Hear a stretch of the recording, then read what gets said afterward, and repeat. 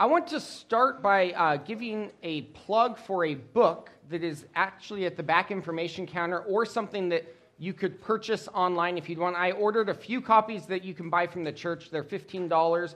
Or if you want to purchase it digitally, I know a lot of you now read on digital devices, or on Amazon, you're welcome to do that. But this book is called A Week in the Life of Corinth. It's completely fictional, but it is historical fiction in that it tries to give you some idea of what it would have been like in the city of Corinth. It follows the life of a recently freed man, somebody who used to be a slave, as he encounters this new group of individuals that follow this short man named Apollos and get together on a regular basis and eat the body and drink the blood of the person that they worship. So it's a good book. It's actually really cool. It gives you a good perspective on what it would have been like in the city of Corinth. We're going to start in 1 Corinthians here in 2 weeks, but even now I want to tell you that Paul probably wrote the book of 2 Thessalonians from the city of Corinth. And so this gives us some interesting historical context. The library is going to be done soon. We're going to put a copy in the library, but I encourage you, we'll read it together for those of you who are interested and sort of go through it, and it'll give you a cool perspective. Again, there's a few copies back on the information counter. We can order more if we need to, or you can order them, but I think it will be fun to do together. I personally really enjoy movies that have a plot of deception. So the one that comes to mind for me is just Mission Impossible. I really enjoy that, and I enjoy the sort of twist of the masks coming off and seeing, oh, I didn't see that coming, or that was a cool deception, or oh, that worked out really cool. But in real life, deception is a problem. Deception is a real problem in our society. Actually, the Federal Trade Commission in 2021 estimated that there were something like 1.6 million cases of identity fraud involving banks. If you want to talk about deception, go talk to a banker. They can tell you about the sorts of deception that occurs on a regular basis. Deception is a problem. People in our society are susceptible to being deceived. We're going to see in 2 Thessalonians the dangers of deception. And we'll also see, though, the solution. Yes, deception is dangerous, but the solution is Scripture. The Bible provides us the solution to deception. So turn in your Bibles to 2 Thessalonians, and as you do so, I want to sort of set the stage for you before we start reading this passage. To set the stage, what I want to tell you is that Christians are in constant danger of growing cold, losing our faith, being deceived. We live in a fallen world, a world that will stop at nothing less than pulling us away from the truth of the Bible. The Christian must remember to remain firm. You see, in 2 Thessalonians, especially in chapter 2, the Apostle Paul is bridging. He's bridging between chapter 1, which talks about our sanctification, our progressive being made more and more like Christ. And then in chapter 3, he's going to talk about what I'm going to call personal discipline, being disciplined as Christians. And the gap between those, he bridges with a message on the danger of deception. As we grow more like Christ, we must always be on guard against false teaching because it's out there. It exists. We have to guard ourselves. We can't grow complacent. The biggest threat to growing complacent is actually deceptive teaching. Teaching that tells us anything other than the gospel, that pulls us away from Christ. The deceptive teaching that comes up in 2 Thessalonians actually stems from Paul's teaching in 1 Thessalonians. Remember in 1 Thessalonians that the Apostle Paul had taught that the day of the Lord was coming, a day when God would judge sin, a day when God would redeem the righteous to heaven. The day of the Lord was coming, Paul had taught them. Look out for it. It's on its way. There is coming a time when God will send Jesus to take his own to heaven and proceed to judge the world for its sin. That's coming. Deceptive teachers in 2 Thessalonians, what we learn, had taken Paul's message of the day of the Lord, and as all good deception does, twisted it just slightly. They had told the Thessalonians, you missed it. The day of the Lord already came and you missed it. You have no hope. It's over. Just give up now because it's already happened. To that, Paul responds, absolutely not. You still have hope. So let's read 2 Thessalonians chapter 2 in light of that context. Starting in verse 1, says, concerning the coming of our Lord Jesus Christ and our being gathered to him, we ask you, brothers and sisters, not to become easily unsettled or alarmed by the teaching allegedly from us, whether by a prophecy or by word of mouth or by letter, asserting that the day of the Lord has already come. Don't let anyone deceive you in any way, for that day will not come until the rebellion occurs and the man of lawlessness is revealed, the man doomed to destruction. He will oppose and will exalt himself over everything that is called God or is worshipped, so that he sets himself up in God's temple, proclaiming himself to be God. Don't you remember that when I was with you, I used to tell you these things? And now you know what is holding him back, so that he may be revealed at the proper time. For the secret power of lawlessness is already at work. But the one who now holds it back will continue to do so until he is taken out of the way. And then the lawless one will be revealed, whom the Lord Jesus will overthrow with the breath of his mouth and destroy by the splendor of his coming. The coming of the lawless one will be in accordance with how Satan works.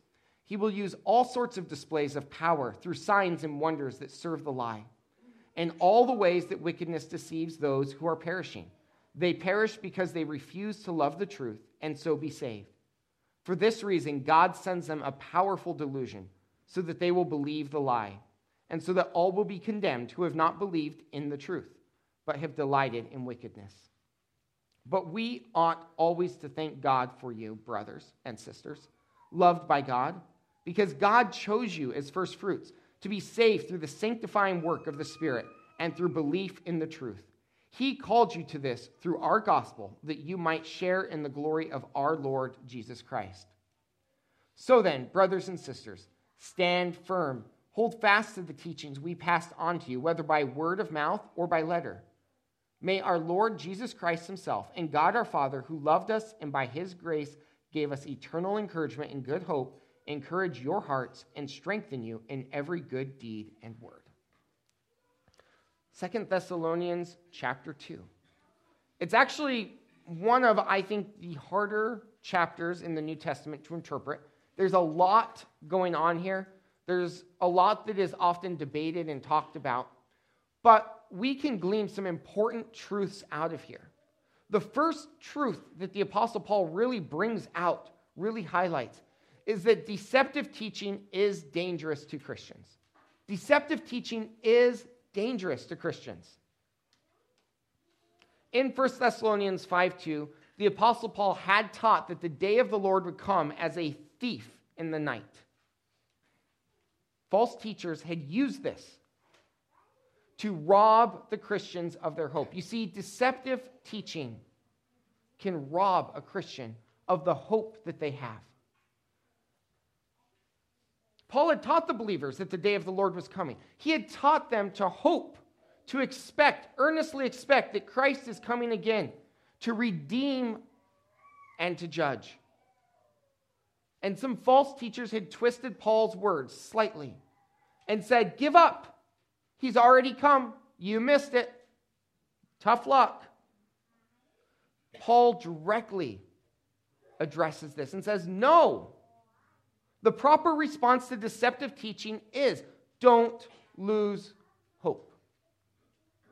Don't lose hope. Remember that. No matter what somebody says to you, our hope, our expectation, in fact, what we know is that Christ is coming again to redeem, to judge sin, and to fix all that is wrong.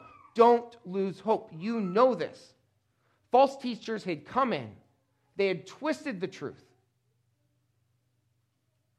But Paul said, no, don't lose hope. Paul's response is very simple. It's a cliche, but it's a true cliche. God's got this. We serve the sovereign God of the universe. He's got this. He's in control. Don't lose hope. God's got this. Paul also goes on, and he emphasizes in verses 1 and 2 that accurate teaching must be tested to be consistent with the message of Scripture. Now, Paul doesn't exactly say those words. Instead, in verse 2, he says, don't become easily unsettled or alarmed by the teaching that is allegedly from us. Don't be easily unsettled. You know what we told you when we came. That's what the Apostle Paul is essentially saying. You know the teaching that we gave you earlier. We, as Christians today, we have the whole Bible. We have the complete Word of God. We know what's in here. We shouldn't allow people to come in and easily unsettle us. No. We know the message of Scripture. We know that God is sovereign. We know that He is redeeming and will one day come again to take us to heaven. Don't be easily unsettled. In verses 3 and 5, Paul begins to expound. He has told them the basic principle. How do you deal with deceptive teaching? You don't lose hope. Then Paul, in verses 3 through 5, actually tackles the exact problem, the exact deceptive teaching that's going on. And Paul says, in the case of the day of the Lord, there are some certain prerequisites that need to be met. Paul is basically saying, I guarantee you the day of the Lord hasn't come yet because the prerequisites haven't been taken care of. There are some things that have to happen for the day of the Lord to come. And this is where it gets complicated because we are third parties to a conversation now. The conversation happened between Paul and the Thessalonians, and now we're reading a letter about the conversation. So we're third parties to it. So interpreting this is a challenge. But look at some of the facts that happen before the day of the Lord. The first thing that happens before the day of the Lord is a rebellion or apostasy. Now, let me argue for just a second. Ever since the founding of the church, there has been rebellion and false teaching. It happened right away. We see that in the book of Acts. I think what Paul is talking about is something exceptionally different. There appears to be coming a time when the church will depart so far from false doctrine that it can be called nothing short of the apostasy. The church will have departed so far into false doctrine that it will be called the apostasy. How could this happen? How could the church get so far from the true doctrine? Let me give you a proposal. It's actually really easy to do. You remove everybody from the church who's actually saved. Okay? So I spoke 2 months ago about an event called the rapture, where everybody who is saved is taken to heaven to be with Christ. And guess what is going to happen to those who are left? They will go into complete false doctrine, the apostasy. There is coming a time when there will be complete rebellion and apostasy. I think it's something like this. If you're asking the question, has the apostasy occurred? It hasn't, because you're asking the question. Okay? Everybody who is capable of asking that question is going to be gone when it occurs, and no one's even going to realize how far things have gone. You probably have seen this in people's lives when they sort of go completely off the wagon. They don't even realize it, right? That's what this is talking about. There is coming a time when I believe the true Christians will be gone in heaven, and those who remain will go off the deep end. And then there will be revealed a man of lawlessness. Now, again, there have been lots of men of lawlessness. Lots of people, but this one will trump them all. Actually, I don't want to go too grammatical here into the Greek grammar, but I'll venture in just a little bit. It's in what's called an aorist subjunctive, whatever that means, right? What it means is this is a one point in time event, something that will happen that is definitive. There will be the revelation of somebody who is so bad he trumps them all. Okay? When this happens, it will be so obvious that people aren't going to debate who it is because it's clear. This guy is the epitome of lawlessness. But then remember, we'll all be gone, so nobody's going to care. Okay? These are the prerequisites that the Apostle Paul is describing. He's telling the Thessalonians, don't give up hope. First of all, because God's got this. You know that. Second of all, because the prerequisites haven't been met. There is somebody coming who is going to oppose everything associated with God. He's going to exalt himself and basically call himself God. He'll set himself up in God's temple. What is the point of all of this for us today? We could go into a deep discussion about exactly who is the man of lawlessness. In the book of 1 John, he's called Antichrist. We could get into all sorts of discussion about who is this? Where does he come from? But that's not the point of the passage for us, I don't believe. I believe the point of the passage is don't lose hope. Don't lose your hope. God is in charge. He has this all laid out. He knows all the details. We can place our hope in Christ, knowing that all of this is coming, but he's got this. Let me give it in another example. I know people who spend a lot of time trying to guess who the man of lawlessness is going to be. And I know people that maybe don't exactly do this, but get close. They read all of the newspapers to see all the world events and who all the terrible people in the world are. And once they've read one newspaper, they get another newspaper out and read that one to see who all the terrible people in the world are. And they get consumed with trying to uncover how bad the world is. Okay, I'm going to spoil it for you. The world is bad. Okay? Don't be consumed with the badness of the world. Instead, put your hope in Christ. Let's give an action step here. The action that I have for you to take is determine to study Scripture so that you're not easily deceived. My mom gave me a challenge. It wasn't actually a challenge that she was giving me. She was just talking at one point, but I took it as a challenge. She said, what if people spent more time reading their Bibles than reading all of these random books and newspapers and news articles?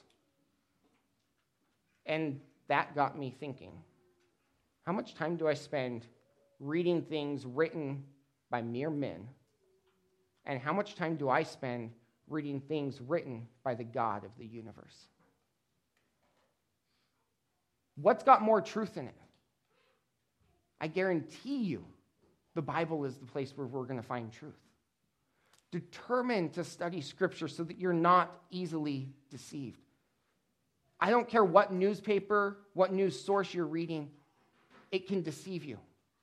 If you study the Bible, you will not be easily deceived. I'm going to make another plug. On Monday, I noticed a lot of people had started the Bible reading challenge that I issued last Sunday. I'm really excited by that. I'm going to make another plug. If you haven't started the Bible reading challenge, start it. We've got it for you. But let's move on to verses 6 through 12. Because the Apostle Paul goes a little bit deeper in verses 6 through 12. And the point that he makes here in verses 6 through 12 is that deceptive teaching is present and it will get worse. But still, don't lose hope. Deceptive teaching is present. It's a reality. And in fact, it's going to get worse. But we should not lose hope. Even though there is much evil in the world, God is actually holding back the worst of it. Here's an interesting principle that comes out of verses 6 through 12. There is evil in the world. There's much evil in the world. But what we learn is that God's actually holding back the worst of it. In verses 6 through 7, we are told that some force, the Apostle Paul is vague here. I suspect it's because he had already told them the details in person. Some force, I think it's the Holy Spirit, is holding back the evil that our world so desperately wants to fall into. It says, don't you remember that when I was with you, I used to tell you these things, and now you know what is holding him back, so that he may be revealed at the proper time. You know what's holding him back, and I suspect pretty strongly the answer is the Holy Spirit. Yes, there are times when the world seems unbearable, where it seems like God is nowhere to be found. But that's not the case. In fact, God is at work right now, restraining evil. The Holy Spirit is working. Now, here's an interesting thought to think about. Where does the Holy Spirit dwell? The answer is within you. So where is the Holy Spirit working the most? Again, the answer is within you. The role that you are playing today in God's plan is significant. God's people, his church, plays a role in holding back evil from our world. We are representing God to the world. The Holy Spirit works through us. So it's interesting as we continue on.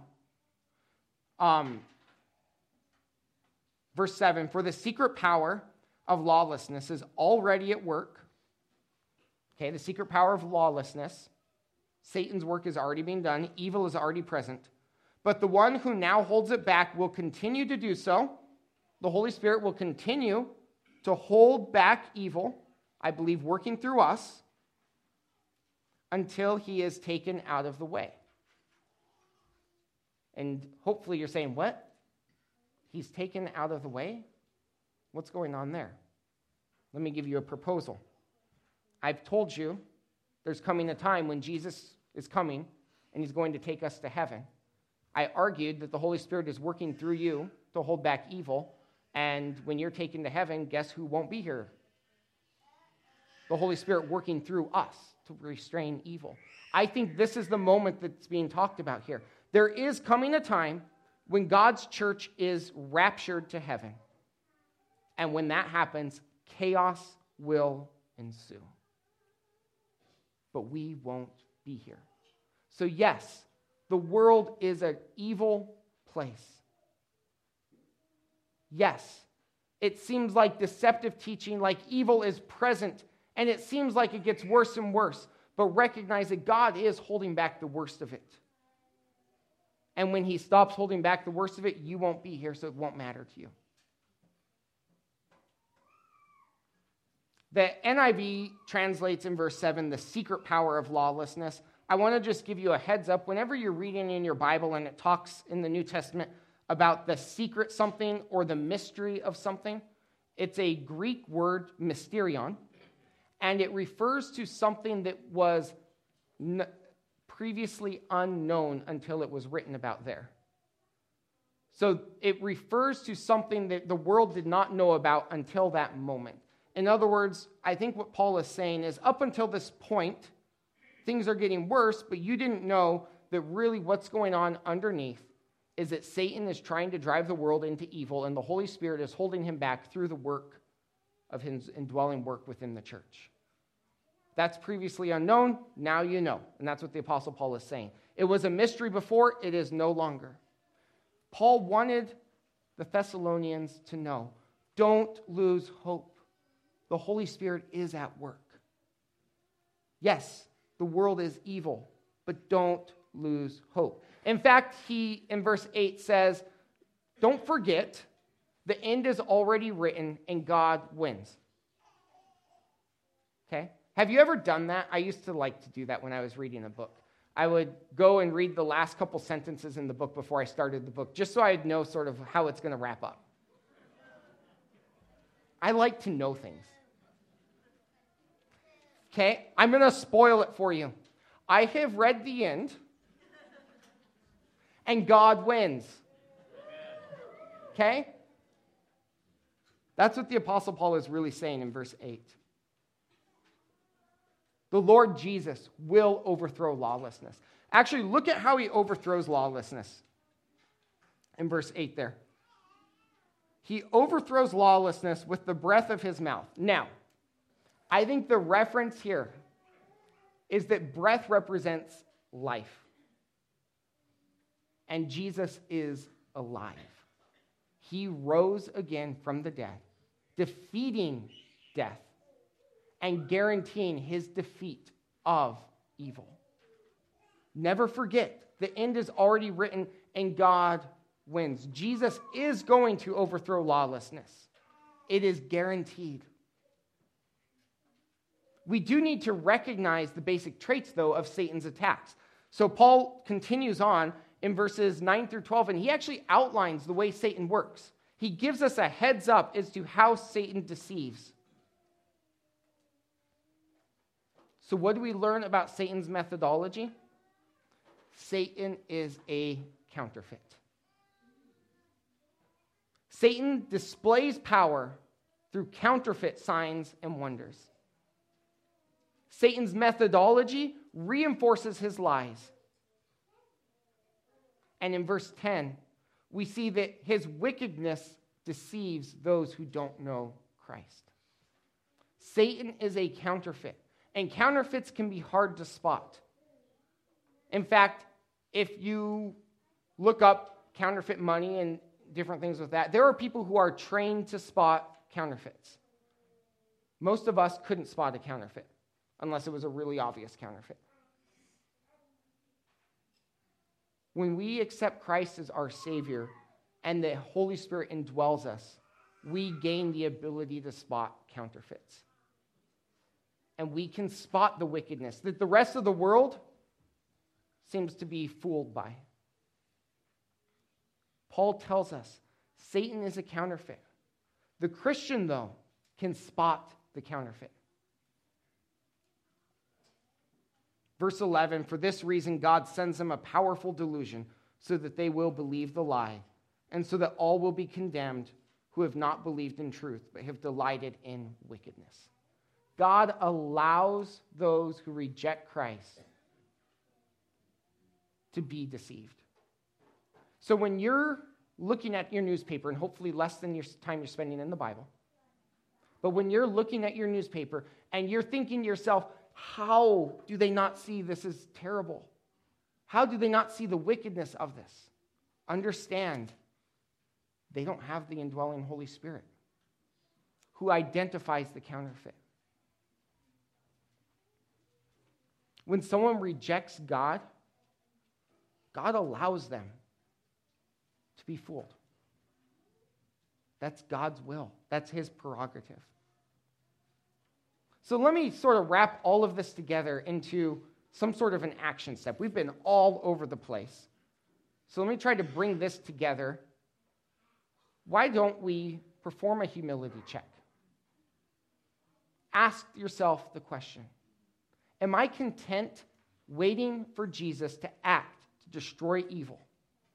Are you content waiting for Jesus' timing on the destruction of evil? All the while taking your responsibility to defend righteousness seriously. So this is a balance action step. Remember what I told you. The Holy Spirit indwells us, and I believe through the church, through us, is restraining evil. We have a responsibility in the restraint of evil. When we vote, we should vote to restrain evil. When we talk to people, we should point out evil. We should point out things that are biblically wrong. But we do not have a responsibility to eliminate evil. That's Christ. Perform a humility check. Are you content waiting for Jesus to destroy evil while taking your responsibility to defend righteousness seriously? It's a knife edge. We go too far, and we're taking Christ's responsibility. We don't go far enough, and we're abdicating our responsibility. Let me move on. That's kind of a hard section of Scripture. Let me move on to what I think is the not surprising result, but maybe joyful result. And that is verses 13 through 17. We can take joy, we can take hope, we can take great pleasure that deceptive teaching cannot prevail against the truth of the gospel. Yes, there is deceptive teaching out there, but it will not prevail against the truth of the gospel. Paul says, but we ought always to thank God for you, brothers and sisters. We can give great gratitude because of the truth of the gospel. You see, the truth of the gospel is the solution to deceptive teaching. The truth of the gospel is the solution. Deception is real, but God has chosen us to respond to the gospel, to see, to accept, to believe that Jesus Christ came to earth, lived a perfect life, died on the cross, and rose again 3 days later. That's the truth of the gospel. And if we put our complete trust in Christ's payment, we move from deception into the light. The means of salvation is trusting in Jesus' payment. In verse 15, we're reminded the truth of the gospel can be found in Scripture. In verse 15, Paul says, so brothers and sisters, stand firm and hold fast to the teachings we passed on to you, whether by word of mouth or by letter. We no longer have the Apostle Paul to share with us his word of mouth, or any of the apostles for that matter.